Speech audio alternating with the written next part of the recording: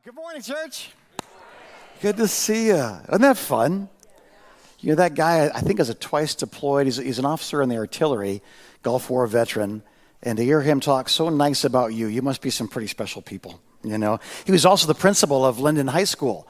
And as a former high school student, he never talked that nice to me, you know. So, and that all started because I stopped by, could have an appointment, and I said, hey, Freedom Center would like to partner with what the community is already doing, and I hear you're the head of this, and how can we help? He said, well, you're not going to come stand up and start telling everybody they're going to hell, are you? And I started laughing. I said, you obviously don't know us. We do believe in heaven. We do believe in hell, but we're not here to talk about hell. We're here to talk about Jesus. And we're here to help people figure out a way to get there. He said, okay, well, as long as you kind of, you know, by the second week, he's like, man, let's get a bigger insurance writer because you guys are crazy. And I love that. I love that. It's good to be back from Costa Rica. I got to go with the team this last week. And if you ever want to recover from surgery, hang out with 20-year-olds in tropical heat. It was a brilliant rehab plan. I'm in the back of the pack, like trying to catch up, and and these long antelope legs. It was a lot of fun. But you've been on missions teams. There's the trip that you go where you build something. Like we're going to construct. It's guts and it's blood and it's sweat and it's construction and there's concrete and there's steel and there's suffering. And then there's the ministry trips where you preach the gospel and you build the kingdom and you work with leadership. And can I just brag for a second on our Ministry Academy students? They're excellent at both. Like they're sweating and bleeding and steel and concrete and cement board. And, you know, our cement board comes in 3x5 sheets because we're Americans and it's heavy. Down there it's like 4x8, be a man. And they weigh hundreds of pounds. And we had a girl. I'm not sure which one because I don't want to embarrass Kate. But we had a girl. They just grabbed it and started walking with it. I thought, man, you're going to be such a good mom.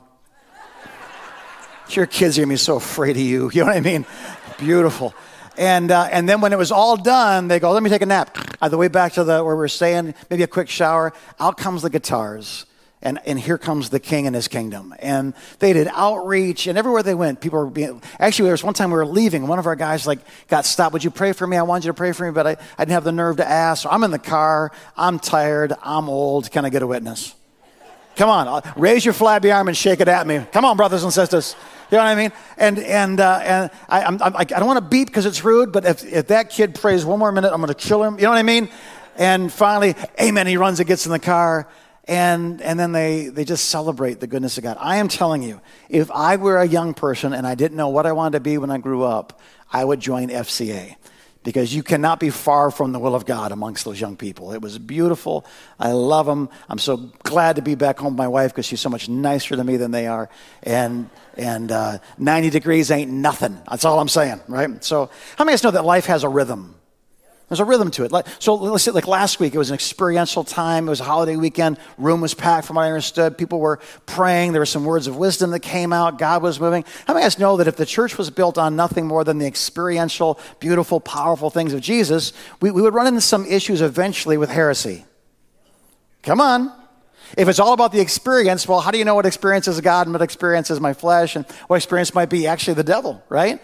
But if it was all teaching, if all we're going to do is talk about the hermeneutics of Luke and historiography dictate, that you know what I mean? You're like, thanks, but I am so bored.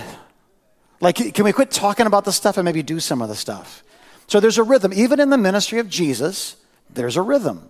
There's the sermon that he cast out demons and he healed the sick and he raised the dead and he opened blind eyes and deaf ears, and then the Sermon on the Mount, several chapters of biblical teaching. It is important to us as a congregation, or as a staff to this congregation, hear me, that you have opportunity to move forward in your walk with Jesus experientially. And it's important to us that you move as well in this grounded and founded teaching. Without teaching, without the foundation, it's hard to say to somebody, I had this great experience. Well, that's a biblical experience. I don't believe the Bible. And you go, okay, I'm sorry that you don't believe the Bible, but I met the author, so... And the conversation's over with. How many of you guys know that if someone has doubts, fears, concerns, objections, the body of Christ should have answers? Matter of fact, this is what it says in 1 Peter. It says, in your hearts, you should revere Christ like he's the Lord. Always be what? Always be what? It's going to require a little bit of work here, right? But we need to be prepared. We need to prepare ourselves for what? To give an answer to everyone who asks you. To give a reason for the hope that you have. Hope is an experiential thing. The reason is a teaching thing. And so along with the experiential, this summer, guys, we're going to spend time doing outreach. We're going to have overnight prayer retreats where we're going to go to the Linden campus. Linden, everybody say good morning, Linden. Good morning, Grand Blanc. Good morning, Pontotoc. No, you got to say good morning to Pontotoc. Say that. Good morning, Pontotoc. There it is. Good. Sorry, Greg, to say just being a wise guy. Just Yankee humor and get over it. It's the way it is, right? But we have to be able to answer. We want experiences. We want to go to Cedar Point, but, we also need to take some engineering classes so we know why we're not dying at Cedar Point. We need some practical things. We need some experiential things. We need both. And I think, how many guys would see the danger in the extremes? Without mentioning denominational names because it might be taken the wrong way. I am so grateful that some parts of the body of Christ are so doctrinally sound that they challenge my doctrine. I mean, I just know that if you're way over here and you don't think God does anything anymore, he stopped doing it at the death of the last apostle. All we have is the word of God. I can see why they'd focus on that. It brings a value to the body, but how many guys think they might be missing something? Well, the other side, right? It's all experiential. I had a feeling. I had a discernment. I have a word. Thou shalt robbeth the bank. Just because it's King James doesn't make it Jesus. And so we need both. We need thou shalt not steal, but we also need the experience of the one who's so good we don't need to steal. So in this, remember this word, you need to give an answer. The word give an answer, that phrase is the word apologia. We get our word apologetics. Have you heard the word apologetics? It sounds like you're sorry for something. That's not what it means. It means to be able to answer questions. Why do you believe the Bible? Apologetics, the study of this truth, says this. Why do you believe that the Bible is historically accurate? Well, because archaeology, Well, how do you reconcile if there's a good God and there's evil in the world? Either he's good or he's all-knowing, but he can't be both, because if he's good, then he knows what I'm going through and he's not doing anything about it. If he's all-knowing, then he must not be good because he's not doing anything about it. So how do you answer these questions? Now, this is getting into some pretty strict doctrine. I mean, guys think the world deserves a church that knows what the heck they're talking about. Let me rephrase that. How many think the world deserves a church that knows what the heaven they're talking about? Right? So we have to have an answer. We have to have a reason for what we believe. And this summer we're going to do, are you guys ready? Some of you guys are about to freak out. You're going to have flashbacks of the metal chair, the basement, and the nun. We're going to go to catechism. How many of you guys, your knuckles are hurting already? Like, just the word gives me the heebly-jeeblies. But the word catechism comes from a biblical word, katimo, and what it means is simply this. It means to teach in an orderly fashion.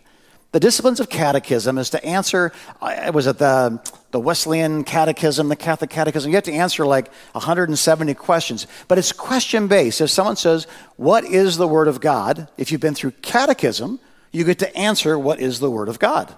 Well, explain to me the Trinity. There's an answer. Explain to them your understanding biblically of the triune nature of God. There's a biblical pattern that once we understand these things, we can give an answer. How many of us think it'd be nice to dedicate some time to both experience and grounded teaching? Somebody say amen. If you don't, I'll preach all day. So all God's people said, oh my, right? So here we go. Is there a biblical pattern? Is this biblical? Is it just an experiential revival that takes place? Wonderful. Or is it just a biblical doctrinal indoctrination teaching without the experience of that which we learned? And this is what it says in Romans. Paul says, thanks be to God that though you used to be slaves to sin, you have come to obey from your heart the what? The pattern. The pattern of what? And Paul alludes to this. There's a pattern of teaching. It's not just teaching. Prosperity, prosperity, prosperity, eternal security, eternal damnation. There is a hell, there isn't a hell. He says there's a pattern, there's an order to teaching. And you've come to obey wholeheartedly the pattern of teaching that has now claimed your allegiance. Look at this. What you heard, he tells to Timothy, from me, keep as the what? The pattern. Say it again. As the what? The pattern of sound teaching. And we're going to mix this with faith and love in Christ Jesus. So we're going to have a pattern of sound teaching, and we're going to have this experiential life of love, each other and Jesus. In Paul's farewell address, he's getting ready to leave the Ephesian church, a church that he founded, and trust me, he loves dearly. Like you read the book of Acts, his interactions with the Ephesian church, You look at his writings to others about the Ephesian church, and then the letter to the Ephesians. Paul loves these guys. He's going to leave them, and he says, I'll never see you again.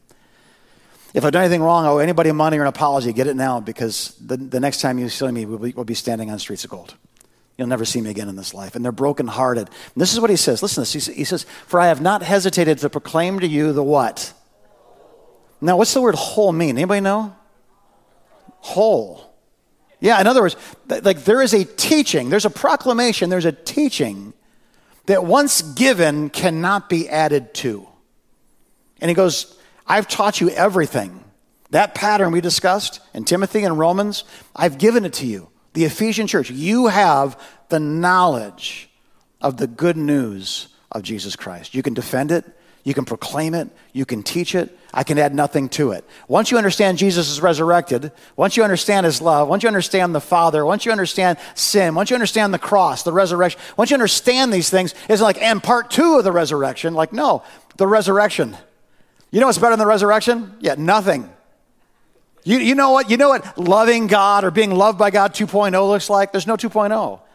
There's an original. And they knew it. They had been taught this. Did you know that the Great Commission, hear me, what do you think of when you think the Great Commission?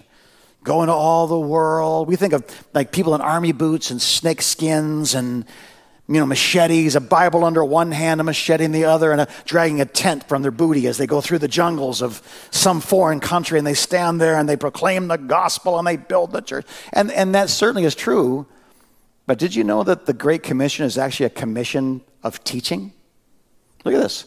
Therefore, go and make disciples of all nations, baptizing them in the name of the Father, the Son, and the Holy Spirit, and what? And teaching. It's not just the machete in the Bible. It's what's in the Bible that needs to be taught before that guy straps that tent to his booty and goes to the next town. I have seen in my missionary journeys churches that had an experience of Jesus that had not been rooted in the Word. And what happens is that experience then gets blended in with further other doctrines, even demonic doctrines. When I was in Haiti, the church was a certain percentage Catholic, a certain percentage Protestant, a certain percentage Lutheran, a certain percentage, but it was 100% voodoo. In the Catholic Church, Catholic priests would offer on the altars blood sacrifices to demons. You say, that's not true. I'm telling you, go to Haiti, walk into a church, and see what's sitting on the altar.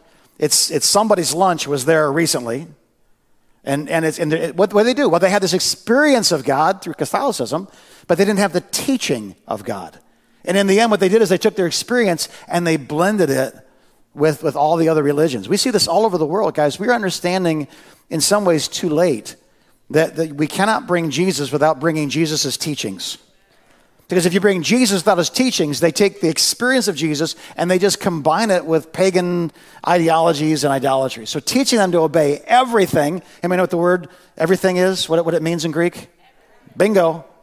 I have commanded you, and surely, and Fred and Laverne and all of you, I am with you always to the very end of the age. So why is this so important? Please hear me. What we think, to a great extent, is what we are. I just come up with this, so if this is a bad example, just blame spontaneity. But I can see you to some degree. I've had 6 eye surgeries, and the lights interact with different things that have happened in my eyes and so forth. But when I look through these lenses, I see you better. Does that make sense? And if I had perfect lenses, I could see you perfectly. And in the same way, what these glasses do for me is what my thoughts do for me. When I look at what's happening in the world and I have no other thoughts through which to digest them, it can feel like the world is out of control and God's a million miles away. And I'm singing Bette Midler songs from a distance. God is watching us, And in Costa Rica, Pastor Jason and I had to share a space, and he sang to me every night, "You are the wind beneath my sheets." It's a different story for a different time, right? But that not just what's happening, but how I'm digesting, how I'm processing, how I see what's really happening. It is so important that you are grounded in what is not changing as everything around you changes. If you know who you are, you know whose you are, you know what you are, you know the purpose of who you are, then everything becomes your servant. But if you don't know Jesus as master, you just know him as, I raised my hand in 4th grade, now I'm eternally secure. If you don't know him as master, then what happens is you're going to be blown back and forth by every wind of doctrine, by every social phenomena. I'll be honest with you, I don't know if artificial intelligence is going to exterminate the human race or just write my emails better for me. Because everybody that's an expert says it's going to kill you and don't worry about it. So as they're deciding whether or not this is a lethal cocktail of technology that will press all the buttons, overtake all the drones, and annihilate us in a nuclear war, of which we had no choice because we didn't know how to unplug something, evidently. My hope is built on nothing less than Jesus' blood and righteousness. I had this firm foundation. Now, is that a denial? No, I wasn't baptized in denial. I was baptized in the Jordan, baby. You know what I mean? I'm not just putting my head in the sand. I'm putting my head in the clouds. I'm fixing my eyes on Jesus. Why? Because he is the author and he is the perfecter of that thing in me called faith. So no matter what happens, if the robots take over, I'm going to heaven. If the robots don't take over, I'm going to heaven. If the robots take over next year, I'm going to heaven next year. Robots don't take over next year, I get to get older and fatter, and you all have to look at it. I'm telling you, there's some upsides to this, right? So what we think, what we believe, what we consider supreme establishes our reality, whether it's true or not. How many of you guys know there are people today that believe the earth is flat? They're just fun to be around. They're like Ohio State fans. You just poke them and they jump. Hail to the, right, The earth, she's around, That was a direct quote from Columbus. So God wants our minds and hearts to be filled with this truth. This is why he says, don't be conformed to the pattern, to the word pattern there is the word, we get our word, what do you call it's not a blueprint. It's like an electronic layout. A schematic, yeah, the word schematos, thank you. I know the Greek word, not the English word. Welcome to my brain. Don't conform to the schematic, to the plan, the preparation, the way it's supposed to roll out as the devil has designed it. Don't conform to that pattern, but be transformed. It's the word metamorphos. We get our word metamorphosis. Like listen, the experience of Jesus and the teaching of Jesus will take a worm and turn it into a butterfly. It'll take what you were and turn you into what you're supposed to be. It'll take a lesser evolution of who you are and make it a greater evolution through the grace of God. But how does it happen? Don't be conformed, be transformed by the renewing of your mind. We spent a lot of time talking about brain physiology. But understand this, some of us need to develop new reflexes. Instead of reaching for anger every time we hear something that opposes our truth, what if we reach for prayer? Because Jesus is bigger than those who would oppose him. I'm not saying, and that changes everything and we shouldn't vote, and I'm not saying that. I'm simply saying this, that sometimes our reaction is just as fleshly as the sin we're responding to. And the world doesn't need an angry church, it needs a right one. One that's right with themselves, right with God, and right with the world around them. Those who oppose you, you must gently instruct in the hope that God will grant them repentance and lead them to a knowledge of the truth. What Paul tells Timothy, right? So don't conform. Our brains are important. So why do we need apologia? Let me give you a few reasons, and we'll consider this series off to a good start. You with me? Why do we need this? Number one is this, is that we have to continue in the faith. And again, this is not to point fingers, but I'm about to show you a scripture that would contradict what I believe to be a key heresy of our day that causes a lot of people a lot of problems. This is the heresy. When I was in 4th grade, I went to Bible camp, VBS, I went to Explore Camp, and I raised my hand and I said a prayer and an experience with God, and no matter what I do for the rest of my life, I am going to heaven because of that one experience. Now, I am not opposed to the one experience. We're going to have that experience with a lot of 4th graders a week from tomorrow. Somebody say amen, right? But understand this.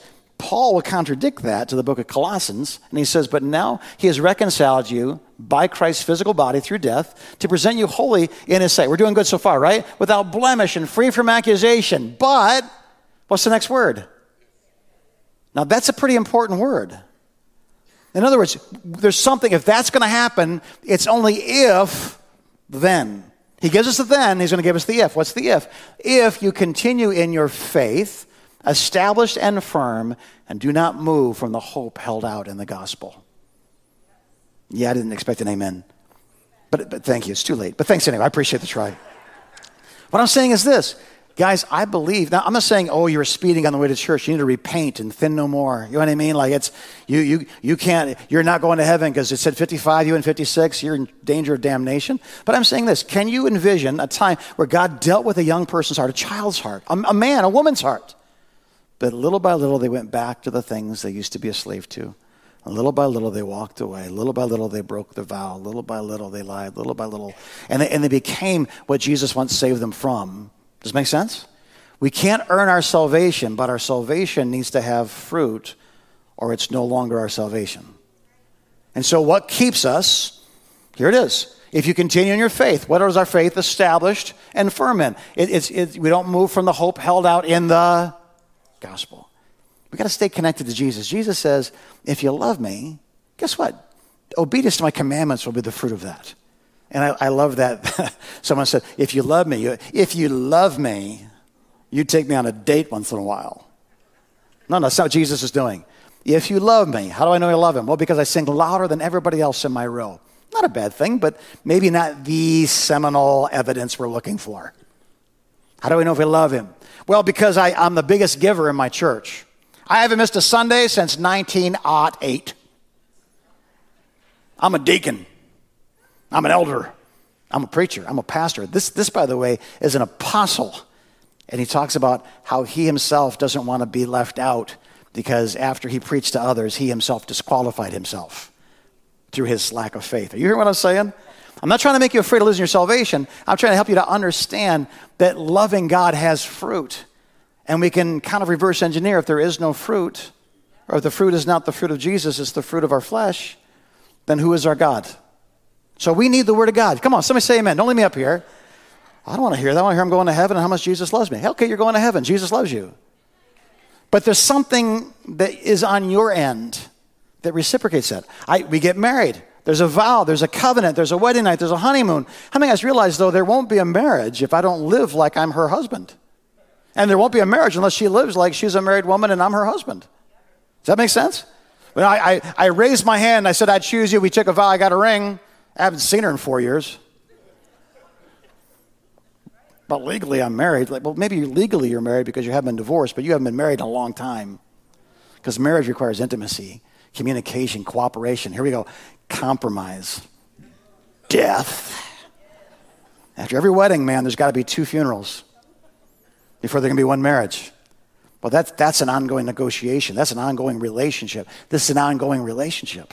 And the negotiation is I surrender, I surrender. So it's kind of a short negotiation. Let's keep going here. Look again. So what else do we need this for? Well, unity in the knowledge of Christ. How many of us know when we say Jesus, we should all be talking about the same person? Some people say Jesus, they're talking about the God they pray to and they stub their toe. When their kid spills grape juice on the couch. I remember Bill Cosby saying when he was a kid, he thought his name was Jesus Christ. Every time in the walking room did something stupid, his dad went, I won't say it, but you know what I mean? Like, his mom said, you're such an idiot. He said, I'm not an idiot, I'm Jesus Christ. Like, his mom and dad had an opinion about what his name was. It's a terrible thing. But unity in the knowledge of Christ. Look at this. Ephesians, Paul says this. So Christ himself gave the apostles, the prophets, the evangelists, the pastors, and the teachers to equip his people for works of service. Look at this. So that the body of Christ may be built up until we all reach what? Come on, say it with me. Unity in the... And in the knowledge, faith and knowledge, experience, the balance. There it is, experience and knowledge of the Son of God and become mature, attaining to the whole measure of the fullness of Christ. Now, I want to point something out to you. He doesn't say unity of faith. So if one of us can heal the sick, all of us can heal the sick. One of us can prophesy, we all can prophesy. That's not what we're striving for. There's various gifts. Does this make sense? But when we talk about Jesus, we should all be talking about the same person. Unity in the faith. We're not talking about the fruit of your faith. We're talking about the root of your faith. We should all have the same root. Come on, people. We should all have Jesus as the root of this thing. Not our friendships with each other, as beautiful as they are. Not that we're not lonely anymore. Not that we quit drinking. Not that, we've been through 11 of the 12 steps and meant 4 of them, right? But that Jesus has brought us here Jesus has brought us together. We're an ecclesia. We were once scattered, but we heard the ringing of a bell and a voice crying out saying, come to me, come to me, come to me. And we gathered from where we were, and we gathered under the banner of Jesus Christ. I'm not talking about us. I'm talking about us, the body of Christ. Some of you guys know we are one with Jesus. That makes us one with the Rock, one with Floodgate, one with the Methodist Church. Anybody who calls on the name of the Lord and is saved is our brothers and our sisters. Come on. There's unity, right? Not unity of the faith. I believe things that are different from other people. But I know this, we need unity in the faith. So when Pastor West at the Rock says Jesus, he's talking about the same Jesus we're talking about. When Pastor Bill at Floodgate talks about Jesus, he's talking about the same Jesus Pastor West is. We may not have doctrines that completely sync, but understand this, we should know who Jesus is. We should trust the scriptures. We should be filled with the same Spirit, and that will make us one church. Here's my last thought. They're deceivers, you know? That's not my last thought, but it's close to it. They're deceivers. Piano guy, join me, so there's no choice but to end this message. And all God's people said?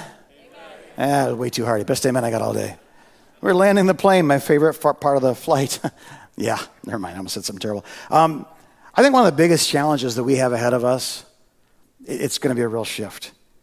And I want to say this well, but there's this chance that I don't. So how many guys forgive me before I say it? Pre-forgiveness. It's called an indulgence. They were sold to build the Vatican. Why not today? So, way too many of us think you're living in a season of peace, and you're in a time of great warfare. When we live in peace, we get a little fluffy, we get a little lazy, we get a little undisciplined. Why? Because, I'm in basic training, but there's no war. I literally had this experience. I joined the Army not because I was a patriot or a soldier.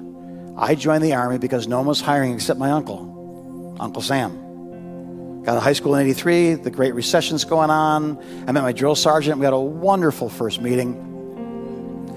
I'll never forget it in spite of all the medication and therapy, And it was just a Tuesday to him. And I'm learning how to do this and how to do a push-up, how to do a sit-up. And I'm a sloppy, just jumped out of my rucksack kind of a kid, doing the least I can before I get caught and get in trouble. I don't finish first. I couldn't, but you dare not finish last. So you kind of figure out a way to fit into the middle somewhere. And they woke us up one morning. It was about 1 o'clock in the morning. They wake up anytime they want to, but usually it's about 5 or 4.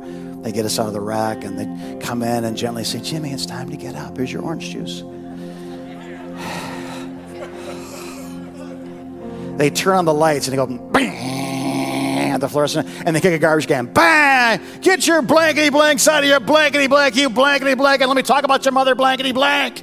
I'm like, dude, where's my orange juice? They call us on formation. This is what they said. As of dark 30 this morning, our nation is at war with the island nation of Grenada. We're accelerating your training. We are heading for war. Now go back to sleep. We all laid in our bunks going, I just wanted the college money. And I say that to say this. Listen, I think way too many of you think right now you're just in this for the college money. And you are not. You're going to war. The days ahead of us are not about college money. The days ahead of us are about knowing the truth. God calls the word of God, the sword of the Spirit. The offensive weaponry we have is the scriptures that apostles and prophets and kings faithfully wrote and inspired by the Holy Spirit and then handed down blood after blood, generation after generation, sacrifice after sacrifice, so we can read the truth, the eternal truths of Scripture. Does this make sense? Oh, my devotion time on the Bible app, 30 seconds, a person does this thing, and 2 minutes later, I'm off for my day. You are training for peace, but you are at war. It is insufficient to the day in which we live. Let me say this to you. If we don't get this stuff together, some of you won't be here a year from now. I mean, in faith. Why? Because the assaults are not going to end, and we're like, stop. The kingdom of God is not a defensive, retreating kingdom. It's an offensive, advancing kingdom. And the only reason we couldn't advance is because just stop picking on me, devil. Just stop picking on me, world. Just stop picking on me, politicians. Enough is friggin' enough. But we don't protest with our own strength and our own angers, our own frustrations. We don't get out signs and walk around, protesting everything. We get on our knees and we fight like men. We understand the Word of God, and we use it skillfully and peacefully in debate until the Holy Spirit is proved right every time there's a conflict. We're the light of the world. We don't retreat. We're the salt of the earth. We cannot be made unsalty unless we choose to lose our saltiness. There are deceivers. He says this, I'm writing these things to you about those who are trying to lead you astray. The basic fundamental doctrines of Christianity, faithfully handed down for 19 centuries, have been so ludicrously assaulted. We don't know what a boy is anymore. We don't know what a girl is anymore. Scripture declared it long ago. Nature confirms it. It is a done issue, no matter what scientists, sociologists, psychiatrists says. It's a ridiculous question. So we don't have to debate it. We just have to answer it. What about some other things? Marriage, that blessed arrangement, right? We know what marriage is, and we know what marriage isn't. Why? Because Scripture declared it hundreds, if not thousands of years ago. It's been lived successfully in every generation since. We're not smarter than our forefathers. And certainly we're not smarter than the Word of God. These aren't cultural debates. These are lies. And you have the truth. Well, I have an opinion. Don't have an opinion. Have Scripture. I have a sword. Isn't it beautiful? It hangs over my mantle. I look at it every night for 2 minutes. Well, great, but you can't use it in a fight. You know what I'm saying? And I'll just say this in closing. Listen, some doctrines are difficult to understand. Are you with me? You ever read the book of Romans? You're like, dude, Paul, what were you smoking when you wrote this? Chapter 7, the things I don't want to do, I do. And the things I do, I don't want to do. And so if I do that, it's not me that does it. It's sin that's living in me. And you go, what? It's not me. No, it's me. Try that next time you get pulled over. You know what speed you're going? Well, I do, but it wasn't me. It was me. So, and even Peter. How many of you guys know when Peter says your teachings are tough? That's what Pete says. Paul writes the same way in all of his letters, speaking in them of these matters. His letters contain some things that are hard to understand. Peter goes, yeah, Paul's kind of nuts, but it's not that it isn't true. It says you got to chew before you swallow or you'll choke, right? His letters contain some things that are hard to understand, which ignorant and unstable people distort, as they do the other scriptures to their own destruction. Hear me. He's not saying it's not Scripture. Isn't it interesting that Peter looks at Paul's writing and says, that's the Bible. That's inspired. I know it because I've written some of it. That's inspired doctrine. It's hard, but don't twist it and take it every direction. So there are deceivers. Some things are hard to understand. We need leaders and defenders. They have to be raised up. He says this, he must hold firmly to trustworthy message as it has been taught, there's that word taught again, didasko, so that he can encourage others by sound doctrine and refute. How many guys would love to have a debate if you knew you're going to win? And you wouldn't have to yell. You wouldn't have to call anybody names. You could just say, well, the Bible says this. Oh, you believe the Bible? Yeah, I do. I trust what has been tested for thousands of years over what's been tested for a couple of years. How many guys can name a single social experiment that has succeeded thus far? And why we call it a social experiment? Because it deviated from what society has been for millennia. Well, let's just try this. You don't like an experiment? Then you're a bad person. You're afraid of something. You're a hater. No. I'm a sustainer. How many of you guys know that as soon as we get called a name, or as soon as you call somebody a name, you've actually forfeited the high ground? Well, those dirty, those terrible. Please hear me. Please hear my heart. I understand the frustration, but as soon as you use a name or they use a name, what they've done is conceded the point. I have no further evidence to refute your point. So now I'll just say, Jane, you ignorant. I forget what the rest of the sentence is. We should never have to call anybody a name. And we never have to yell when we're right. I'm going to spend some time this summer asking the right questions, learning how to answer them.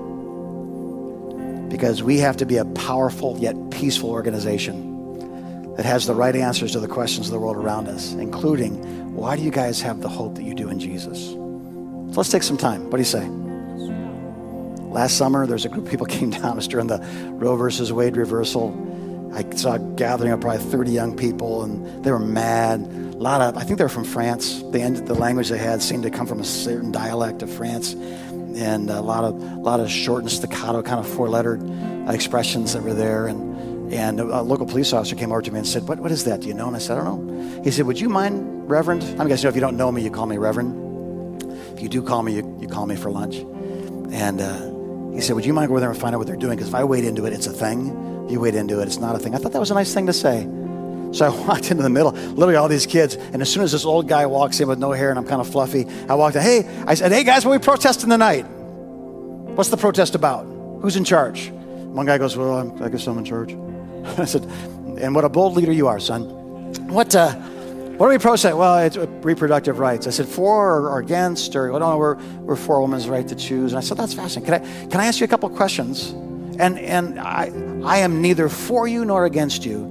But man, I'm for the truth. Do you like truth or would you prefer ignorance? He said, I like truth. There we go.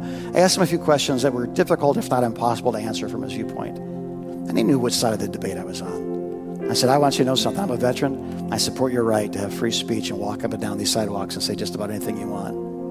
And when you guys are done, it was a super hot night, I'll race you down the water slide and your whole team, I'll buy you ice cream. I'd love to spend time with you and just talk. How many guys know that's more effective than a counter protest on the other side of the street?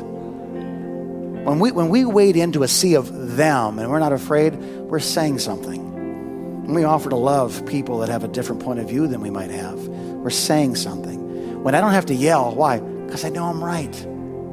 You're walking off a building, I don't believe in gravity. I'm going to try to talk you out of it. But in the end, take a step of faith, brother. The earth is flat. You see what I'm saying? We're going to spend the summer asking these questions. And by the end of the summer, you'll be able to answer them. Always be prepared to give a reason for the hope. Always. Father, today I pray. My reason, God, you know, I walked into a concert, a lost soul. And it wasn't the mental ascension of answered questions that got me finally in long last to a position of faith. I was born again breech. I came out butt first. And my head had to catch up. My experience with you started this thing. But man, I needed those doctrines if I was going to hold on to that experience. And God, I pray over the people that are here, whether they're experiential and perhaps a lot of balance, or they're theological and equally out of balance. Bring us to that place, God, as the body of Christ, where we believe. When we say Jesus, we mean the same person. When we say Scripture, we're saying the same thing. When we say Holy Spirit or our Father, we're not describing nebulous concepts. These are people that we know, and we hold positions, not just opinions, through truth on these issues. So this summer we dedicate to the study of Scripture, to the outreach to the lost, learning to worship in fresh ways. We dedicate to that which is experiential and that which is intellectual, because we need both our brains and our hearts to engage. Answers for hope. Heads are bowed, eyes are closed. Listen, I felt this a little bit earlier. I'll just take a moment. But if you need prayer for your body today, and I've never done this before. It was an odd thing. And I might just modify it a little bit. But this is what I felt during worship, and I balked on it a little bit. I was going to get on the roller coaster, and I chickened out because I had to go to the bathroom, kind of a moment, you know. But I felt this. I felt like not you who has the need, but you who knows of the need. That you would come forward in proxy, that you would stand in the gap for somebody that needed prayer today. I know there was a woman that has vertigo, just barely got it in the church today, and I don't want her to walk forward. I know there's a friend here whose son is getting cancer treatment, really been going through a hard time. And so in my mind, I was like, it won't be those who have needs, it'll be those who know of those who have needs that are willing to stand in the gap for others. So when I say amen today, if you know somebody that needs prayer, and by the way, staff and others, this might require more help than just our normal prayer team. So be mindful of that. Deacons, if you would, elders, if you would, be prepared to stand in the gap. And if there's a line, we don't want people waiting for an hour for prayer. We just want to walk forward and say, I'm standing in the gap for my son. I'm standing in the gap for Sky. I'm standing in the gap for, the woman in the back. I'm standing in the gap for. Just agreeing in prayer. The Bible says this: whatever two or more gather together in my name, I'll be there in the midst. And whatever you ask for in my name, I will do. And that's the scripture we're standing on. That's the knowledge that gives us the hope of experience now. The last thing is this: you're not right with God. If you are not right with God, and you know it, you've wandered. You faded in the race. Pain convinced you that a lie was true. Emptiness made that which is a Twinkie, but lied to you and behaved as if it were a steak. And now, with 30 silver coins in your hands, you realize you've made a terrible mistake. Today, I just never gave my life to Jesus, man. I've been growing towards that, but today I think I'm actually ready. All over this room right now, let me just say this to you and I'll close. The good news of Jesus Christ is that heaven and its kingdom is within your grasp, or what Jesus says is at hand, which means if you were to reach out right now, you could grab hold of it. And like sticking your finger in a light socket, as you grab hold of it, it grabs hold of you. Today, if you'd like to be born again, today, if you'd like a fresh start, a clean slate, repent, change your mind. Direction you're heading, don't head that direction, head a new one. Today, I'm going the way that God has for me. I give my life to Jesus. Do it right now in your own way. God, forgive me. God, help me. God, use me. God, I'm sorry. I was inactive when you called me to active.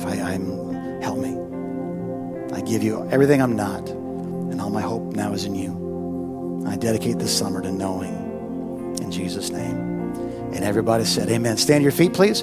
Altar workers, come forward. And again, if you need prayer, come forward. But if you know somebody that needs prayer, I feel like God's got a little special something on that for this morning. So come forward as well. God bless you. Live long, prosper. You're dismissed. We'll see you.